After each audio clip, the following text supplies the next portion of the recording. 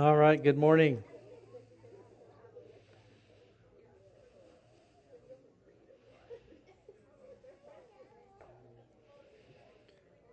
You could make your way back to your seats or someone else's seat. It's okay.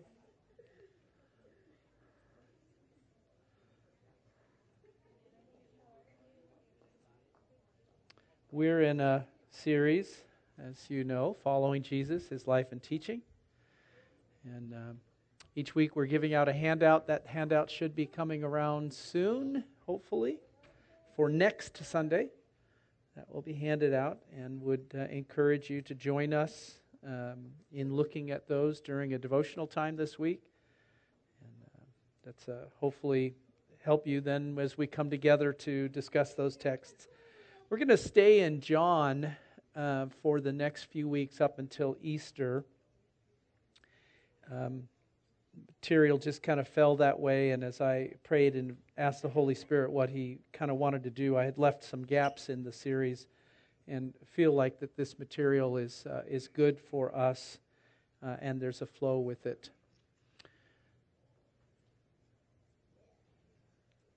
So this morning we are looking at the continuation of a story that we looked at about 3 weeks ago, I think, where Jesus healed a man who had been an invalid for 38 years and unable to walk. And as wonderful a thing as that was, the religious leaders were very unhappy with Jesus for working by healing on the Sabbath. So we're going to look at this, and Jesus responds to their concerns by describing that his actions actually were done with his heavenly Father. So let's read that text from John 5:15 through 20, and then adding verse 30. The man went away and told the Jews that it was Jesus who had made him well. Therefore the Jews started persecuting Jesus because he was doing such things on the Sabbath. Can you imagine? But Jesus answered them, "My Father is still working, and I also am working." For this reason, the Jews were seeking all the more to kill him, because he was not only breaking the Sabbath, but was also calling God his own Father, thereby making himself equal to God. Jesus said to them, "Very truly, I tell you, the Son can do nothing on his own, but only what he sees the Father doing. For whatever the Father does, the Son does likewise. The Father loves the Son and shows him all that he himself is doing. And he will show him greater works than these, so that you will be astonished. I can do nothing on my own. As I hear, I judge, and my judgment is just, because I do not seek my will, but the will of him who sent me." So before we head into that, let's pray.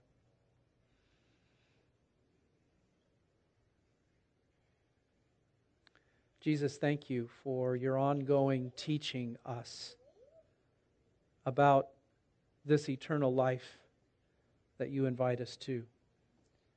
An eternal life that includes relationship with you and the Father and the Spirit. And so as we look at how you, Jesus, and you, Papa, related in Jesus' description, might we grasp and lay hold of the invitation that we too would do only what we see you doing. Would you help us to go beyond the familiar of what we've known before here from these verses, and to find in them the fullness of new life that you speak of in this whole chapter relative to eternal life. Holy Spirit, help us. Might we hear your voice in Jesus' name. Let it be so. So I want to spend our time this morning noticing and considering the relationship between Jesus and the Father. And it's vital, I think, for us to lay hold of some of the things that are here. Next week, we're going to be looking at Jesus' relationship with us, that in many ways parallels what we're going to see in this text. And then in future weeks, we will go beyond that into relationship with one another. But Jesus says, my Father is still working, and I also am working. Keep in mind, this is his response to their complaint that he is working on the Sabbath. So here is his response. My Father is still working, or as another translation says it, my Father is always working, and so am I. Now, if they caught that, that could be really problematic for their understanding and their theology. Okay, the Sabbath, you're not supposed to work. That's what they understood. That work went even beyond that to carrying a mat, carrying a water jug. All kinds of crazy ways that they had explained it. And Jesus comes along and says in the answer, no, well, the reality is God's working today and so am I. Honoring the Sabbath, you may remember, was the fourth of the 10 commandments. Surely Jesus would not have been one to violate one of the 10 commandments. Rather, it would seem that what Jesus had done in healing on the Sabbath, as he did numerous times, was not, in fact, a violation of the fourth commandment. So I felt some leading to remind us of that text and look at it and just kind of see what is this tension here about work on the Sabbath. I think we too might have some confusion about it.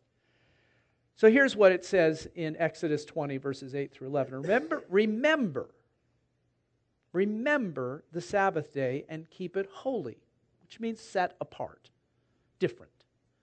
6 days you shall labor and do all your work. But the seventh day is a Sabbath to the Lord your God. You shall not do any work, you, your son, or your daughter, your male or female slave, your livestock, or the alien resident in your towns. For in 6 days the Lord made heaven and earth, the sea, and all that is in them, but rested the seventh day. Therefore the Lord blessed the Sabbath day and consecrated it, made it holy. Now, in my reading of this, it sounds like God is talking about the work or the labor that we do for our livelihood and our family's provision. It sounds to me like he's talking about our job that we might have and do, say, Monday through Friday or Monday through Saturday or Sunday through Thursday or whenever the days fall that we do our work. Some of us work multiple days in a row, and then we're off for a while, and then we go back to work. To me, that's what it sounds like he's describing here in this text. And it's interesting to me that he speaks not only of the husband and wife, but also their son and daughter, their male or female slaves, their livestock, even the non-Jewish resident in their home. What he's saying is not only should husbands and wives have a day of rest, but so should their children. Think adult children, working animals, their employees who probably might have been those aliens living in their town that they've hired. Can you imagine someone hearing this commandment, had it not said anything about children and employees, saying, awesome, I get to take a day off from work each week, but I'm still going to have my kids, adult children, my work animals, who plow, and my employees, they all get to work 7 days a week. But not me, I get a day off.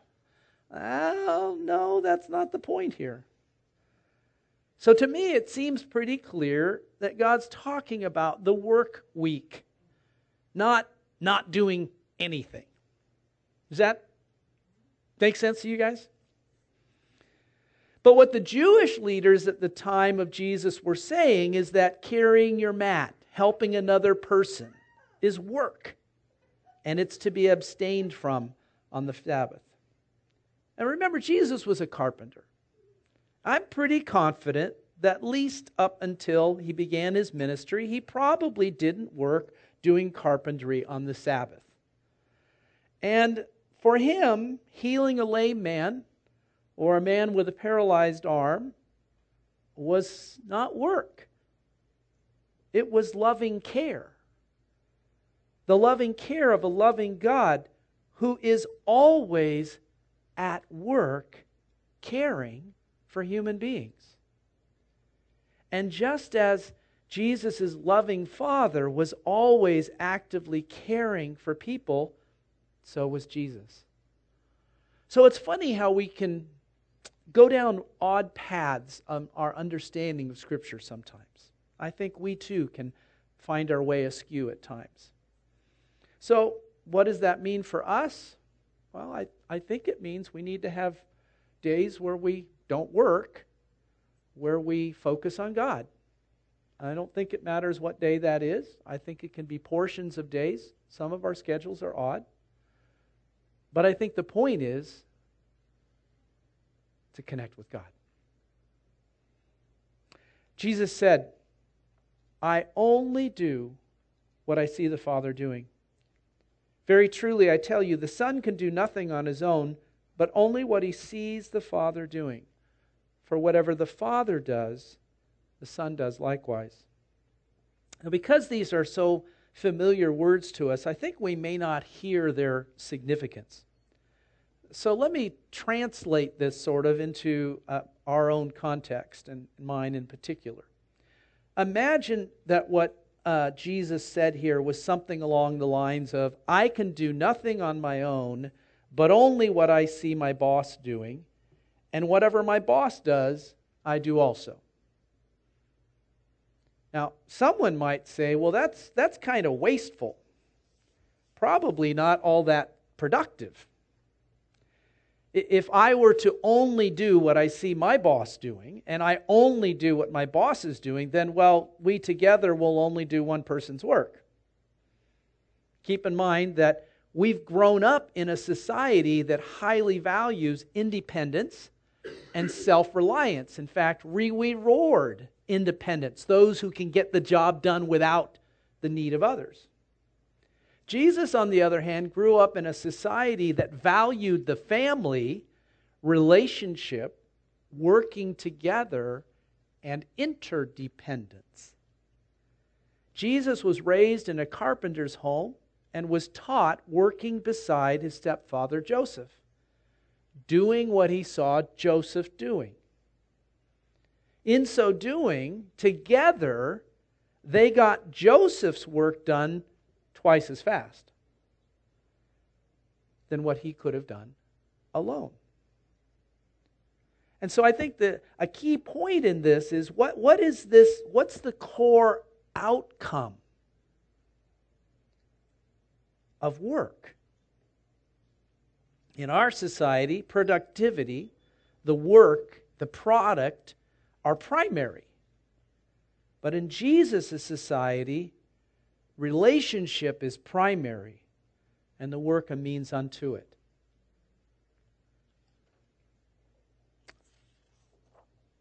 I can do nothing on my own, but only what I see my Father doing. The Son can do nothing on his own. As a way to perhaps better understand this relationship between Jesus and the Father, I want to look a little deeper into what Jesus is saying in these words that he says twice in this passage. While we might be tempted to think Jesus doesn't mean this literally, I think he does. And as a result, he's telling us something very important about his relationship with the Father. And as a model for us, what our relationship with God could be, perhaps is supposed to be. Jesus did nothing on his own. Everybody say that out loud with me. Jesus did nothing on his own. I think nothing means nothing. I think that. I'm not sure. I didn't look at the Greek to make sure, but we might be tempted to think that this is impossible. If someone told you, I cannot do anything on my own, but everything I do with my spouse, you would know that they really don't mean that. Because no one does everything with another person. It's not physically or logistically possible. In fact, you wouldn't want to. There are circumstances and situations where, you know what? Let's just not do that with anyone else. But in the spiritual, in the non-physical, intimate relationship Jesus had with the Father, He not only could do everything with the Father, that is in fact how He lived. He did nothing on His own. There's a passage. Oh, wait, I'm sorry. Everything Jesus did. Think about what Jesus did. He healed the sick. He did the whole food into, multiplied the food thing that was referenced this morning. He walked on water. Everything He did with the Father because of this spiritual, connected, intimate relationship that's different than the physical material that we are so familiar with. And I believe that it is that to some degree that makes it hard for us to have relationship with God, because we're very oriented around the senses. Physical touch, sight, hearing. But Jesus obviously has a relationship with the Father that is different than that. And we too are invited into that. But how do we do that? Well, let's see how Jesus does it. There's a passage that I've highlighted frequently over the last year or so, Romans 8, 5 through 11, that I think begins to get us somewhere down the path of what does this look like and what does it mean. Paul says, those who are according to the flesh set their minds on the things of the flesh, material. But those who are according to the Spirit, the things of the Spirit. For the mind set on the flesh is death, but the mind set on the Spirit is life and peace. The flesh, as described here, is what we can do on our own. It's living by or according to my power, my understanding of life. And Paul says that the focus of such a person is upon the physical, the material world that's seen. That's what we have in front of us.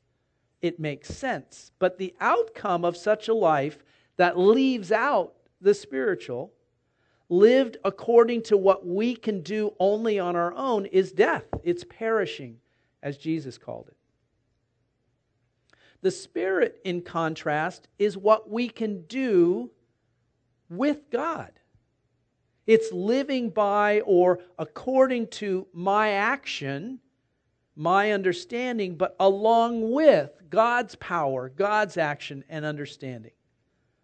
And the focus of one who is focused on the Spirit and the spiritual realm upon what is unseen, the outcome of that kind of life is eternal life. That's relationship with God. Jesus said, this is eternal life, that they know you, that they have intimate, connected relationship with you. This is not something that we're supposed to occasionally experience. This isn't something that we kind of got initiated into a long time ago and occasionally we'll have sort of encounters with God or things like that. No. We're invited into eternal life, eternal relationship with God. As I have called it, the with God life. And Jesus is talking about that life in this text. I do nothing but what I see the Father doing. I can do nothing on my own. Jesus made a choice. I believe He had a choice in this.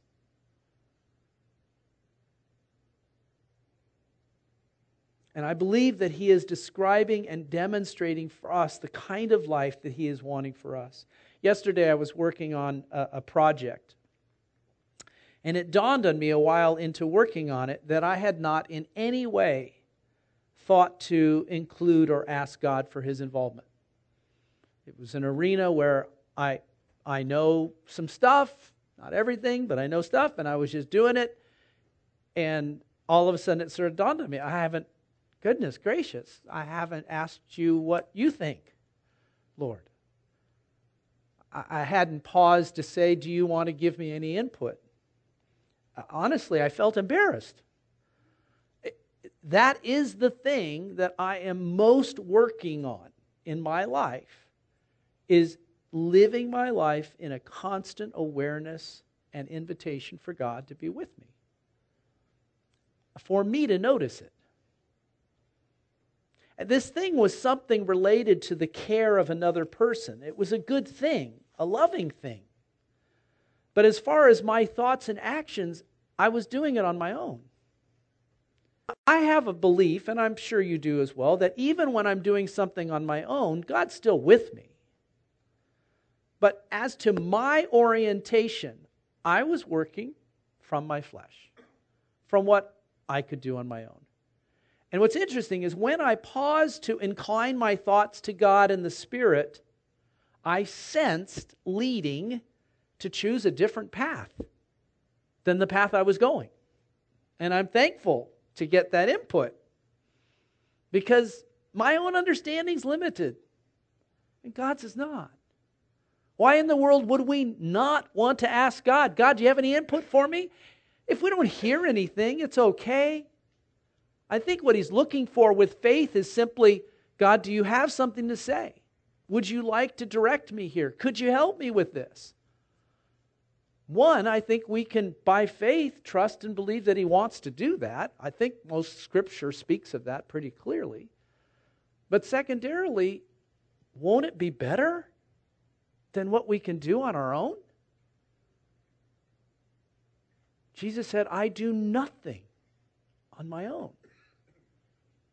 Everything He did with the Father and with the Spirit.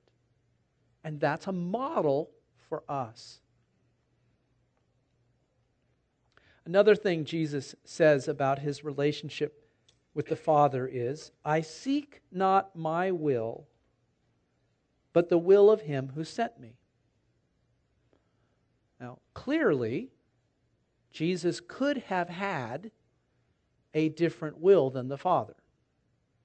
Now, this gets all into what does it mean to be one, the nature of the relationship between humanity and deity of Christ and all that gets a little weird here. But apparently, to me, I've always sort of thought that, but apparently Jesus could have sought to do His own will. The word will in this verse includes in it the meaning or the idea of desire or even pleasure, which would make it sound something like this. I do not seek my own pleasures and desires, but the pleasures and desires of my Father who sent me. I'm not looking out for myself. I'm looking out to see what God's doing. And that's what I want to do. In John 4:34, Jesus said, my food, that which provides sustenance and source and supply to my body for doing all that it does. My food is to do the will of Him who sent me and to teleos His work. To complete, to accomplish, to do what the Father's doing. That which nourishes and sustains Him is doing the will and work of the Father. Now, in our Christian experience, we think and talk a lot about God's will. We pray and think about learning or identifying God's will and doing it. We would all say, yes, I want to do God's will. And I think perhaps maybe we think of it in a variety of different ways, one of which might be a little bit like a soldier who might learn what their commanding officer's plan or will is and then carry it out. But I don't think that's what's going on here with Jesus and the Father. I don't see Jesus sort of like getting His orders and then doing them. When He says, I do nothing on my own, what I see is Jesus, the Father, and the Spirit in a partnership, in in a team effort. All are acting, doing, and working together always. It's their modus operandi. And I think what's important, what I'm hoping that we can get in all of this, that this is not only the way Jesus, the Father, and the Spirit operated, but it is in fact the model for how we're to live. We've been designed from the factory, you might say, for relationship. Relationship with God and relationship with others. It's in our DNA. It's the way we're wired. We have been designed to live a with God life. That, I believe, is what Adam and Eve had before the fall. And death, the consequence of sin, is a separation, a breaking of the connectedness of those relationships. And it is what we struggle with from our earliest years of life. We have within us a drive to have the world the way I want it. And on its own, that will lead us to being alone. It will separate us from God. It will separate us from others. And what I want to invite you to, what I think God is inviting us all to, are to learn new patterns and ways of living and doing where we practice setting aside independence and set aside self-reliance and begin to practice choosing to include God in all we do and doing all that we do with Him. Now, does that take rethinking? Does that take a different mindset? It does. So we need to repent. Because repent means change your way of thinking. Or, as Dallas Willard says it, think about your thinking and then change your thinking. We are living on this planet primarily as individuals, and that is not who you are. You are primarily and first of all a human being in relationship to other human beings and to God. It's my desire that we as a people, as a community, would be those of whom could be said, wow, everything they do it with God. Every decision they make it with God. Every action they take has been done with God. The cool thing about that is we won't sin a whole lot if we're doing it with God, right? We may not hurt as many people if we're speaking with God, if we're viewing other people the way God views them, because we're wanting to invite Him into our thinking, we might not be so judgmental and critical. I want us to become a people that no longer live according to the flesh, what we can do on our own, in our own power and understanding, and become those who live according to the Spirit, what we can do with God and with His power and understanding. So I'm going to invite us for a moment to just be still and quiet and consider what I've shared with us, to think about your own life, think about your own decisions that you've made this week, things you are involved in, things you've done. Think about where God was. Where was God in all that? That's one of the points of the examine. The examine is a spiritual exercise that's usually done at the end of the day or the first thing in the morning, and it's a review of the day before. How'd I do with connecting with God? Or how didn't I do connecting with God? How'd I do at loving others? And so that's what I kind of want you to do. I want you to take a moment, experience the spiritual practice of the examen. You could do it for just yesterday. That would be fine. You might be this last week. And think about it relative to how well were you connecting with God? Were you doing what God was doing? And having God with you in what you were doing. Man, I think life would be way different if we could do that. I'm finding it helpful, for sure. So take a moment now, if you would, and just reflect on yesterday, reflect on this past week, and then look ahead. And interact with God. Say, God, you know what? I've got the rest of this day ahead of me, and then I've got tomorrow and the next day. What would it look like for me to live those hours with you? So take some time. Connect with God. Connect with your own life. Grow in some self-awareness and God awareness. And I'll close this out in a couple minutes.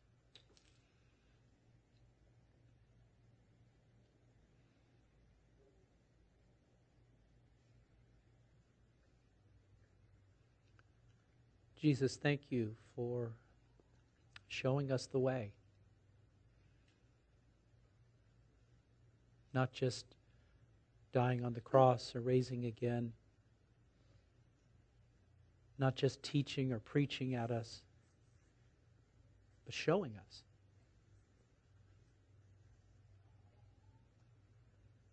Teaching us about the relationship you had with the Father. And give us pictures and words and language for what that might be like. And this isn't easy, and you know that. We're so sensory. We're so given to the senses, the seeing and touching and hearing and tasting.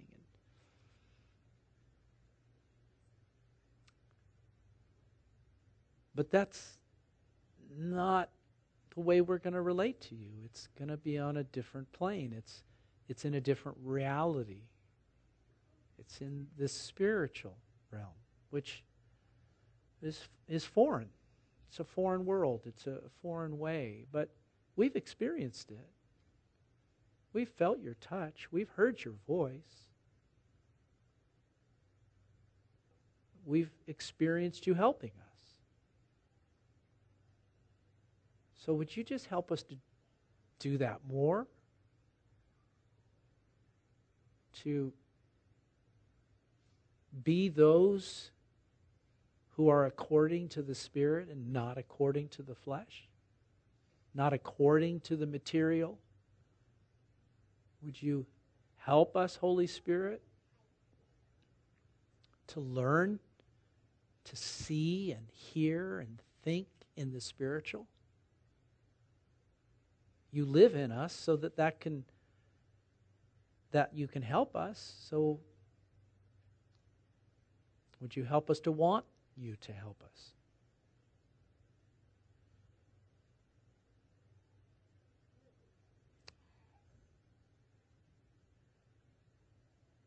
Thank you for your life, oh God. In Jesus' name we pray. Let it be so. We'll have some folks up here that would love the chance to pray with you if you're facing circumstances in your life. Most of you are. I'm aware of it. I know most of your stories. We would love to pray with you, come alongside and be